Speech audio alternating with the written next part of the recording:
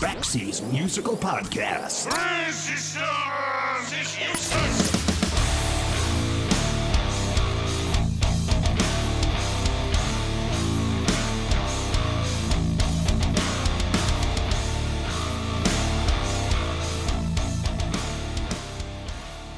On June 19th, 1987, I saw Faith No More at a club in Milwaukee with 50 people in the crowd.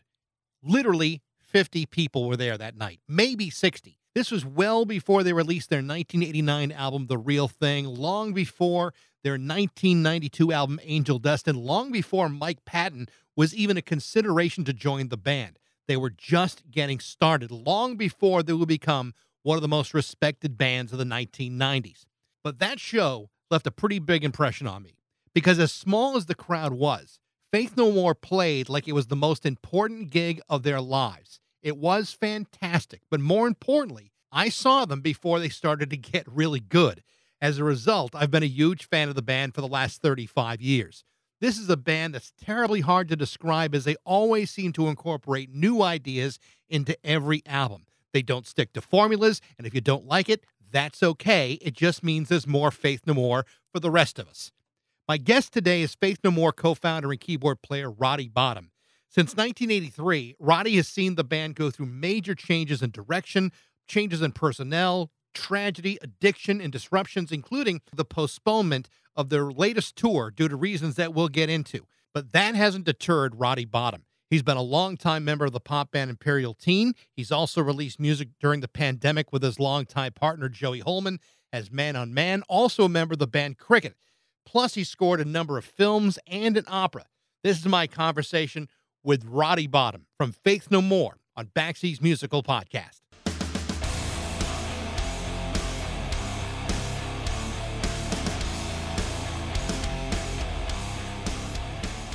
Michael. Hey, Roddy, how are you?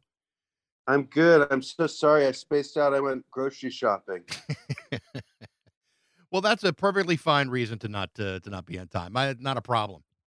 Yeah, it's my birthday tomorrow. I'm having a party, so I was doing some I have to make the cake today. You have to make a cake for your own birthday party? Hey, I get to make a cake for my own birthday party. I'm excited for it. Good for you. Good for you.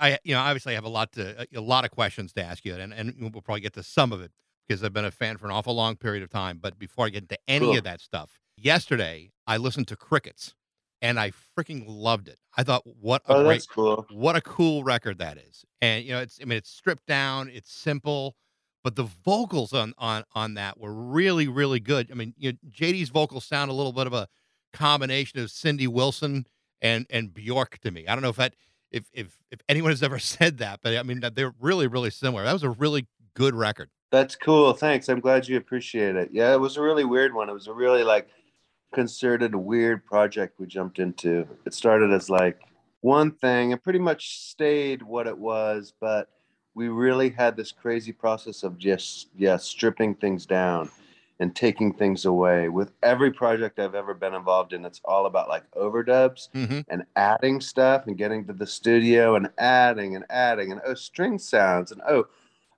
vocal pad and another pad. It's just adding and adding. So we kind of went into the Crickets thing, kind of going the other direction and leading out of sort of this we were calling toxic masculinity sort of presence in music. And we just the process of stripping things away and taking things away was really liberating and created a great space. I'm glad you like it. It did. Yeah, JD's voice is amazing. I love her voice too. It's terrific. So how have you been holding up? I know that this has been a weird time for you guys, and not just as a band at Faith No More, but you've also stayed pretty busy in spite of canceling the tour and for understandable reasons. How are things right now with you and with the band? With me personally, things are pretty great. When the pandemic started, we were sort of, I was in New York getting ready for sort of Faith No More shows, but pretty much I was preparing to get ready for shows. We hadn't played shows in a long time with Faith No More, and we had almost 50 songs that we're sort of preparing and getting ready to play live. So it had been a while, so it was kind of a big undertaking for me here in New York. The rest of the band lives in San Francisco, but it's a big undertaking and kind of a lonely undertaking for me to sort of get my rig together Right. for the tour. And I was doing that pretty earnestly, like building what I needed to build, not builds, just like computers and like preamps and stuff, and software, but going through the songs and relearning the songs, which sounds easy, but it's kind of not. It's a lot of songs, like 50 songs, and it's a lot to take to keep track of. So I was doing that for a long time, and it was a lot of preparation. And then kind of like in the middle of it, the pandemic hit. I don't know, it was just a weird, crazy time. My mom got sick suddenly. She didn't really have anything too crazy wrong. It was nothing COVID. It was just like she had this growth on her leg. And she lives in California, in Los Angeles. And yeah, New York was getting just nuts. Like the pandemic hit and stuff started sort of like escalating really quickly. And I remember I had this conversation with JD about like, she was like we were sort of in a crazy place. No one really knew what was going on. People were getting COVID. It was just like a couple cases, dozens, hundreds. And JD goes to me, so what's your escape plan? And I was like, what? She goes, what's your escape plan? I'm like, Allison, her boyfriend, her girlfriend, she goes, Allison and I have a car, so we'll just like head out and go upstate. What are you gonna do? And I was like, what do you mean? And I was like, you mean like when we run out of food and people start looting? And she's like, yeah. I was like, fuck. And it got really serious just like that. That was the moment I was like, oh my God, like, what are we going to do? So my boyfriend and I kind of like, we started just strategizing. My mom was really sick in California, and we made a reservation to just rent a truck just to drive to California, just to have that reservation in case things got bad. And it was like a week in advance. And that day came, and we just kind of like, things were just getting worse and worse in New York. Like, you know, everyone's on top of each other, and it was like insane, intense sort of conditions of the COVID. So the time came up to rent that truck, and Joey and I just got in the truck and started driving to California. And it was a really dark, somber, crazy, confusing drive. Like people, it was at that time where like masks were sort of like frowned on. Like people weren't there wearing masks because they weren't available for people. And like washing everything, like we would stop at gas stations, and it was just like this crazy process of like gloves and like it was just an insane, dark, crazy, confusing time. And somewhere along the way, we started thinking about like talking about like, okay, we're going to be in quarantine for a while because we're going to take care of my mom. She's in Los Angeles, but we had to quarantine for a while before we took care of her. So we started talking about that and talking about like, how long would that be? How long we're going to be in quarantine? How long will this go on for? And we're just sort of basing things off Rachel Maddow, what Rachel's saying at this point. And Rachel is super crazy alarmist. Like she was right on the money, actually. But we were like, shit, we're going to be in quarantine for a long time. So we just we're both musicians, Joey and I are. And we said, well, let's just start making some music together. So on the way to California, we kind of ordered like a microphone. Joey had his guitar with him. We had a piano in the house that we were quarantining in Oxnard, California, like 50 miles north of Los Angeles. And we just got all this music stuff delivered there. Not all this, but just enough to like sort of make it work. So we started quarantining and just writing songs together. And that's how the Man on Man project started. We were just like kind of writing basically like love songs to each other that kind of turned into more of a sort of like a queer exploration thing. We made some videos that got popular and people were really into those sort of like what we were doing, and it turned into just this thing. But then sidelined by like around that time we were supposed to be doing Faith No More. So I can't remember where that came in the process of COVID, but we had shows coming up and I had learned all those songs. So I went to San Francisco and we were preparing for a couple weeks, just the band playing the songs. And then like the day before we were supposed to leave San Francisco, like 3 days before, typically Mike Patton will come in and start singing the songs, and we'll just get them all down. It takes kind of that long, maybe a couple of days, just after the music's all set. And he comes in and does his vocal stuff. But right a couple of days before we were going, we just got word from him that he was not able to do the show. And it's sort of like, I mean, from our perspective at that point, like everything was full on sort of moving forward. Like we had like a big lighting rig being built. And, you know, I had learned those songs, 50 songs, and built my sound banks. And we had been practicing for 2 weeks. And like so many people were involved. It's a big machine to get sort of that band like up and running. So it was a huge, crazy, disturbing setback in the throes of COVID too. Again, it was just like this crazy like adjustment we had to make. Like I think we were all excited. I was excited. I can only speak for myself, but I think most of us were excited about sort of like addressing that band and playing shows. We hadn't played shows in a long time, and it was sort of an opportunity to sort of do things in a way that we hadn't for a while, and we lost that opportunity. It was a big bummer. Well, I mean, I can imagine how disappointing that must have been. I mean, like you say, you did all that work, and then and Mike, can no longer, because of various health issues, couldn't do it. But on the other hand, I kind of like the way. I mean, I respect the way that you guys handled it, publicly. Where I mean, here's a guy, you've been playing with him for forever. You're not just treating him as a member of a band, but almost kind of like a member of the family, where his health came first, and then you can worry about putting the band back on the road. I hope that still is part of the plan, and I hope he's doing better. I do too. Like I've spoken with him. I was just in San Francisco. Joey and I just played a show for a gay pride for Man on Man. And I talked to him a little bit, and we were supposed to get together, but we didn't. Things got too confusing. But the point is, yeah, he seems good. And I think things are on the up and up. Everybody, in terms of sort of mental sanity, getting through, what we're getting through, I think everything's pretty good. I can't say whether we would address shows again or approach that. It's gonna. I don't really don't know what'll happen.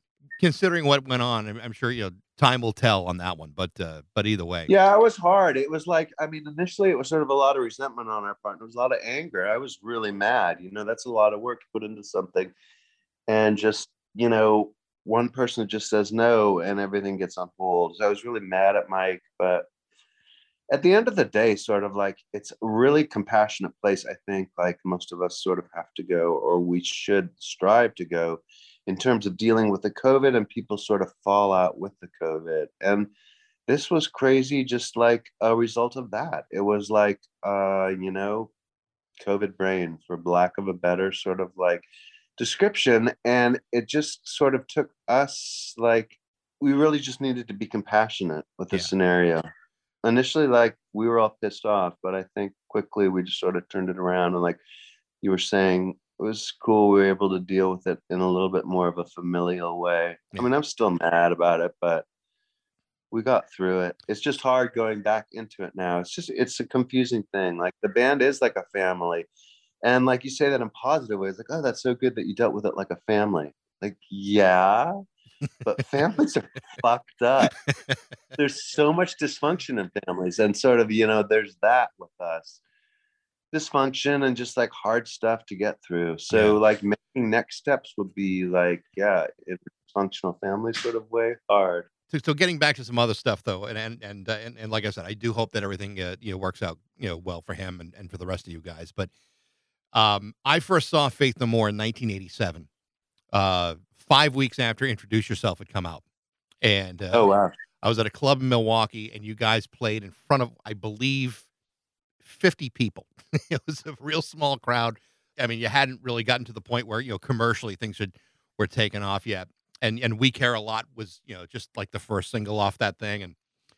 And I just remember watching the show, and I was working at a college radio station at the time, and just blown away that even though the crowd was small, you guys played like your asses were on fire. And it was just fantastic. And I remember, all of us are enjoying the hell out of it, and you close with War Pigs, and we're like, oh, fuck yeah, this band is terrific.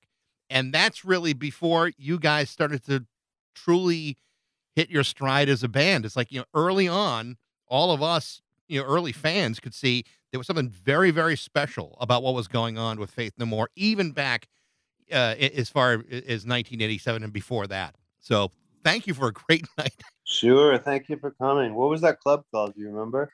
It had gone through a number of different names. I think at the time it was called Club New York or something like that. It was in Milwaukee, but it had been a number of other places. I think it was called Club New York or something like that at the time. And it was a small club. It probably could have held a hell of a lot more people that night, but the rest of us got a hell of a show. That's cool. I don't remember that one, but it sounds great. I actually had to look. I really had to scour the internet to find record of it. Things like setlist.com didn't have it, and I finally found it, and it was like in June of that year. It was literally just weeks after that record had come out, but it was fantastic, just fantastic. That's cool. I just pulled out my vinyl of Introduce Yourself, and I thought it was really funny because at the back of it says also available on cassette. I thought, well, that's kind of cool. That's kind of cool. Maybe it's a collector's item or something. Yeah, that was pre-CDs, I believe. Yeah, right. But I remember, when Chuck Mosley left the band and Mike came in, and I remember thinking to myself, well, how are they going to replace Chuck Mosley? And the first time I heard Mike sing, and my first reaction is, I don't know about this guy. He's no Chuck Mosley. But then I managed to get over that pretty damn quick. Tell me about that transition from the band. I mean, you lose your lead singer, and a new one comes around, and then all of a sudden things start to really change for you guys. What was that transition like in between those two guys? It was kind of sad. Like, Chuck was a good friend. I mean, he was, I think, in the band, like, I was closest to him at that point. Like, we met Chuck because Billy was in a band with Chuck when they were in high school, when we were all in high school together. And so he knew Chuck pretty well and brought Chuck into the band. And Chuck, as a front person, was amazing, but completely unorthodox and weird and non-traditional, like weird anomaly of a singer. But I think everybody like who gravitated to the band at that point in our career was into that aspect of it. Like, it was really fucked up and weird. Like, it wasn't like so much a punk rock sentiment, but it was really left of center in the way that punk rock was. Like, it was really just like, whoa, kind of like I don't know, like, I don't know if you know that band Slovenly, or like bands that have like sort of like really like unconventional singers. It's a tough thing to swallow. And I think like we did really well with Chuck, and Chuck was an amazing performer and like pulled it off. But on top of it all, like, he was a really good friend. And he was a good friend to me, like on the road and doing what we did. And he was just like a lot of fun and someone I sort of relied on as a safe place in the band. Unfortunately, like, I think it's just like, I was basically like, drinking and stuff. Like, he just got too inconsistent with drinking, and sort of like his attitude involving drinking and alcohol and stuff got to be too intense. So we all kind of like made the collective decision. I think I kind of wasn't on board, but I think I sort of like recognized it at the time, and we all made that decision and fired him. And it was really hard. It was a scary, lonely place to like sort of like lose Chuck and lose that friend in the band. So I remember like for a lot of months, it was just like kind of like we didn't really know what we were doing. But honestly, we started off, the three of us, like Mike Borden, Billy, and I started the band, and we wrote music together. And so we just started doing that. Like, we got rid of Chuck, and we just started writing songs and just sort of like leaned into sort of what we were doing. Yeah, when Mike Patton came into the picture, like, I never really was like, I wasn't like a fan of Mr. Bungle. Like, that's not a musical flavor that's really like my jam. But I remember we were up in Arcata near where Mike lived, and he had given our band a tape of Mr. Bungle back when we played up there. I think he had given it actually to our guitar player, and he was like, we should try out this guy. And he had a voice that was kind of like, I don't know, I remember hearing his voice, and it was like super adept and clearly talented and clearly like on pitch and kind of pitch perfect, and really, but really sort of, for me, it was like he could do anything. He could do like, it was like impersonations. He could sing like Axl Rose. He could sing like Seal. He could sing like Sade. he just had this sort of myriad of sort of different flavors in his voice that was like, wow, okay, well, this guy's super talented and obviously someone that could sort of do what we were looking to do, which, I mean, it's a weird statement to make, but we always had aspirations of being like an MTV band.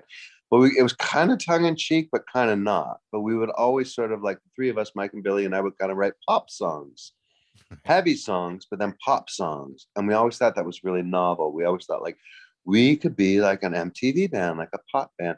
And someone like Mike coming into the mix with those sort of vocal skills sort of made sense, like from where we were coming from. We're like, yeah, this could really work. And we had a couple pop songs that we were writing for the Real Thing record. And I remember like he came down and sort of like we just went into our studio with him and started working on stuff. And he, I think we recorded a couple of those songs while he was in town. He visited from out of town. And it was just kind of undeniable what he was able to do with his voice. And so like different from what Chuck was. It was kind of for me, like I had such a strong bond with Chuck. And though I appreciate like a pop sensibility, it was so like different from what Chuck had done. It was super slick and just like in control in a way that we'd never been.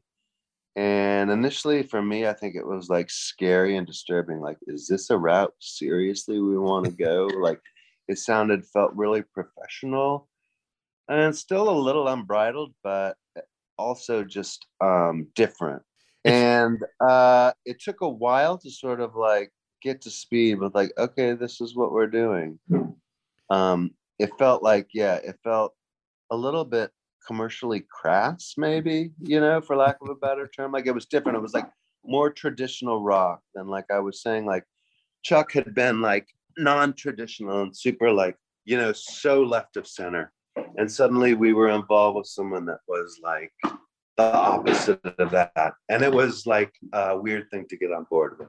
All of us. That's a long answer. No, it's a good answer because you talk about, being, wanting to be an MTV band, and you have Epic, which is kind of an MTV friendly song, especially, in that moment where you're starting to see other bands starting to be played on MTV. And this is before grunge and kind of for like the hair metal bands were really, changing things. That video alone, really changed the course of the rest of your career. So, I mean, once that happened, I mean, how did it change the band? I mean, again, 2 years before that, you're playing to 50 people at a club in Milwaukee, and all of a sudden now you're like, you got a legitimate hit on your hands. Yeah. I think the thing also, like, it took a really long time for that to sort of take off. Like, we put out that record, the Real Thing record, and we toured like literally, I think we almost toured 2 years on that record. And so by the time, like, we were going back and forth from England a lot, and England really embraced the band in a huge way before America did. And so we had success over there, and we kept playing back and forth. Like, we go over to England and we play these huge shows, and we come back to America, do more touring, play these really little shows, and we just kept going back and forth, and it kept getting bigger and bigger in England. And I think at one point, sort of like, someone suggested the record company, Warner Brothers / whatever, come over to England and see what was going on over there in terms of like the success of the band. And they did. They came over and saw this show that we played in London, and I remember like kids broke the barricade. It was just bonkers. Like, it was a really huge show, and it was like a big deal. And I think that sort of triggered like sort of our American label to sort of like, seize the opportunity that was in front of them. So they kind of went back and sort of like made the Epic video sort of happen in whatever ways like big businesses do that. But my point is, like, it had just gone on for so long. By that point, we were 2 years into like the game of like working the Real Thing. And that meant like, just interviews and relentless sort of just like, I mean, covering every base. Like, we were doing like, we weren't a metal band at all, but I think we got a little bit of attention around that time from like Metallica. Like, James wore a Faith No More shirt, and we started like the perspective of like who we were started skewing that way. Like all of a sudden, oh, they're a metal band. Like look at the guitar players got like really long. You know, it sort of turned into this different thing. And so like magazines of that ilk started like doing stuff with us, some weird like rocker magazines like Rip, or like these weird like 80s 90s magazines in which like they would focus on like Mike as the singer and kind of like pretty boy and like good looking, like, you know, and it sort of went a lot of different directions that everybody was kind of uncomfortable with. So it was a tough 2 years of sort of like dealing with that. Like, who are we? Are we this? Like it was like the insinuation that we were like, I mean, for me anyway, I think everybody pretty much ultimately relaxed into like the concept of Faith No More being kind of a metal band, but like, I don't know. I've never listened to heavy metal. It's not my bag. And so for me, it was just like a weird like transition. I mean, for everyone, it was a weird transition, like who we are as a band. So 2 years in, we're still working the real, and then, you know, playing small clubs in America, and all of a sudden, like then it sort of broke. So by the time it broke and started like, you know, like we started to see the fruits of that, we were sort of like just over it. So this year is the 30th anniversary of Angel Dust, and you know, what's interesting to me as a fan is the noticeable progression from the real thing to Angel Dust. It's like you guys not only found your voice, but even Mike is singing differently. He's now singing like a guy who knows exactly what he wants to sound like in this voice. But the rest of you are coming along as well, and you know, there's a big difference between those two records. Was it obviously that had to be somewhat of a conscious decision to kind of shed that metal cloak and to do something that was still to this day considered to be one of the best albums of the 90s.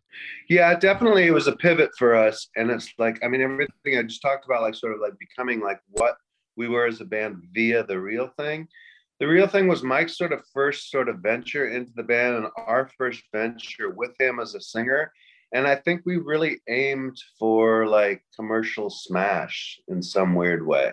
Like we still had attitude and stuff, but like we were really like conscious of like, you know, where we were going and like the acceptability of it, and sort of like not to make a commercially acceptable record, but like I was saying, we really liked pop songs.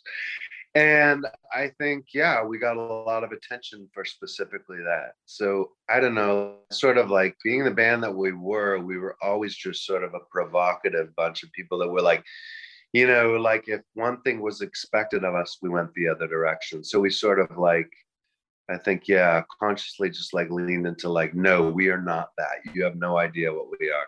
And I was kind of like begging the question, like, oh, do you like that record? Well, let's see how you like this.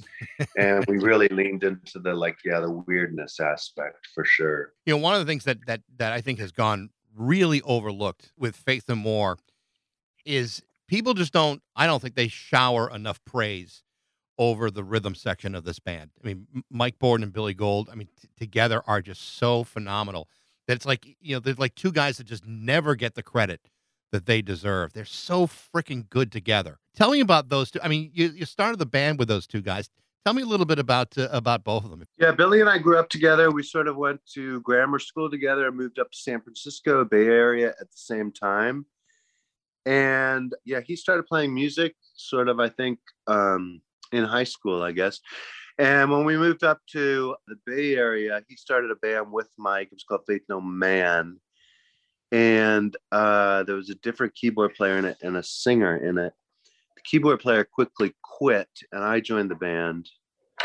But the two of them as a unit, yeah, I just sort of think like, yeah, they had sort of a musical bond. They both met in Berkeley, and Mike Bordin had a crazy amount of energy and was just like always this crazy rad drummer. He like had his toms really high up. He played in a weird open stance. And Billy and he were really into like dub and reggae and sort of like, yeah, intense rhythm things. Yeah.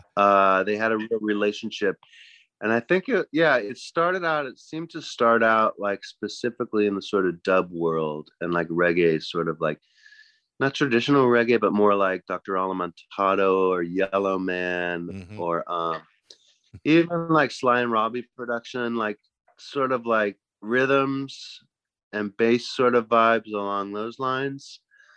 That was sort of the root of, I think, their friendship and sort of like writing and making music together. Yeah. But yeah, for sure, they play really well together. There was a period after Angel Dust that I know that you had some, real struggles yourself, and I know that, the King for a Day album, initially didn't have many keyboards at all, and you were kind of in a different space. Tell me about that period. I know you had some issues, but then you eventually found your way out of it. Tell me how that happened. Yeah, it was sort of, I think at that point, like the band had been together for like over 10 years, and we were sort of like reaching a point that was sort of, I don't know, we were making decisions and sort of like going in different directions. Also, I was doing a bunch of drugs at that time, and I had like sort of like, that was an issue for me. I was like doing a lot of heroin, and then I kind of got addicted to that a little bit and sort of like had to go to rehab and get clean from that. At the same time, like my dad got really sick and had cancer and was dying. And a couple of people like Kurt Cobain, who was a good friend of mine, like passed away right at that time. My other friend Cliff passed away right at that time. It was just like 3 people died like really suddenly, right in this really intense time. And then I was getting sober and breaking up with this boyfriend that I had had for like a really long time, who was like not good for me. And it was just a lot of things that sort of came into the forefront of my life. And I kind of just like, I was like, I can't do this band. I do not have the bandwidth to sort of like do this. And it was sort of like, I think it was in terms of sort of like dealing with like being a gay person in that band too. Like I kind of didn't want to be that.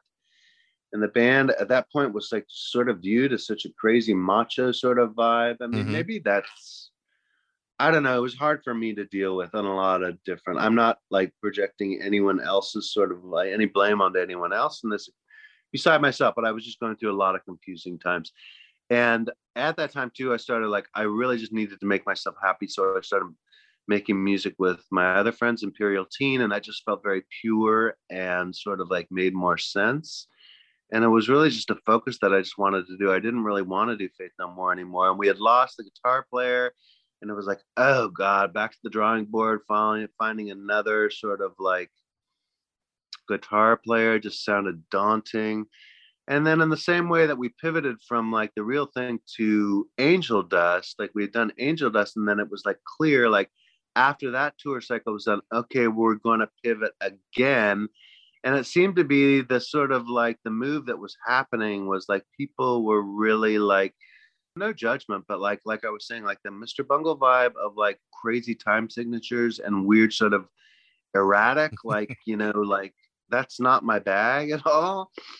And heavy can be my bag, and I kind of can get into that, but like not as much as it was, I think, for the other guys. And weird for the other guys in Faith No More and weird for me were 2 different things. I sort of like talked myself into it, and the band talked to them about it, and it was a hard decision. And though I wasn't so into it, like we went to Bearville in upstate New York and made a record for like some months, and it was a struggle. Trey came in and played guitar, and that was different, but I didn't ever feel that connected to the material. When you were rehearsing, for this last tour, did you feel different about the music now than you did at the time that you're talking about? Yeah, I do. Like I sort of gravitate more towards like the simple sort of like pretty songs and songs that are like more straightforward.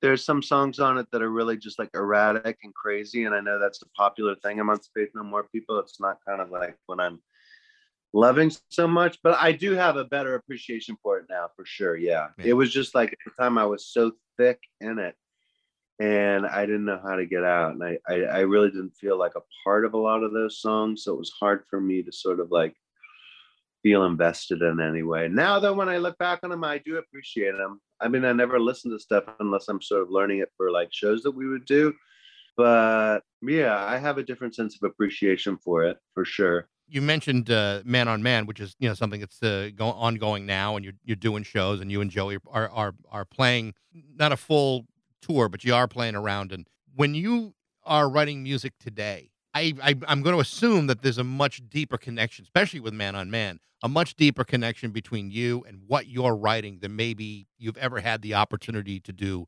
before. Is that, is that a decent assessment? No, I think that's a really good assessment. Like, I mean, that was sort of the disconnect when we were writing King for a Day. I didn't have that connection with the music. And that's what sort of like caused a disconnect between me and the rest of the band and sort of like the project in general. I just didn't really like feel it. At that point, I started Imperial Teen, and I was making songs with people that I really like, sort of like felt a connection with in a different way. And it really sort of like catapulted sort of my like musical inspirational sort of like where I went to a different level. Yeah. Flash forward to like now, like, I mean, it's so personal. The things that like Joey and I are making like a record. I'm not saying it's like better or worse or anything, but it's just like the only way that I can sort of like get on board with a musical sort of project is to be completely invested in it personally. So like, yeah, the Man on Man record is just like basically love songs we're writing to each other and about each other and about the queer community. And that's a super strong place and strong connection that we have. And other things that I've been doing since then, since that Imperial Teen juncture, was like Crickets, like same thing. Like it had a real mission and a real sort of like life force theme that we sort of like adapted and felt really personally about it. Even like I wrote an opera and worked this opera for a long time. Same thing, like the story of that and creating a story, it was like a very personal involvement. It's hard for me to like get involved in a sort of like project without that personal involvement. Sometimes people will reach out and like ask me to sort of do like a collaboration, or do you want to make music to this thing? And if I don't have that, there's not really a point in it for me to be involved. Like even when I left San Francisco, like in 2000, I moved back to Los Angeles when Faith No More was sort of winding down. And I started doing film for TV and movies. And it was fun for a while, but eventually became that it was clear, like, I have no personal involvement or sort of like connection to this. And what am I doing? And it sort of struck me like, looking back at this music I'm making right now, if I were like on my deathbed and I'm looking back on my career, it's like, I'm not proud of this. Like, it was fun. It was a fun thing to do. And I was doing like kids shows and like making okay money and like doing good work. And I liked it, but there was no connection beyond sort of like serving a bigger purpose. Like, and it just like, at one point, like I had to just pack it in and say, I can't do this anymore. I don't really feel that connection to it. It's very obvious when you listen to Man on Man, how personal this is for both of you guys. Because it really is a very intimate portrait of your relationship together. And in a way, I mean, Crickets is feels very personal too, in an impersonal way, with it being so stripped down. But I can understand what you're saying, that in order to really feel a part of something, it's almost like you got to purge all these emotions and this energy into this before you have a real sense that, okay, this is my stuff now. I think that's really cool that yeah, because not every artist has the ability to really open themselves up like that. Yeah, I mean, I was lucky enough to sort of have made enough money from Faith No More to sort of like, or whatever reason, like I'm okay, like financially. I don't need to sort of like invest all of my sort of endeavors into like money making sort of like projects. And I'm lucky in that way that I'm able to sort of like, follow my heart more than the dollar sign or whatever. Not a bad place to be. Yeah. Well, Roddy, best of luck.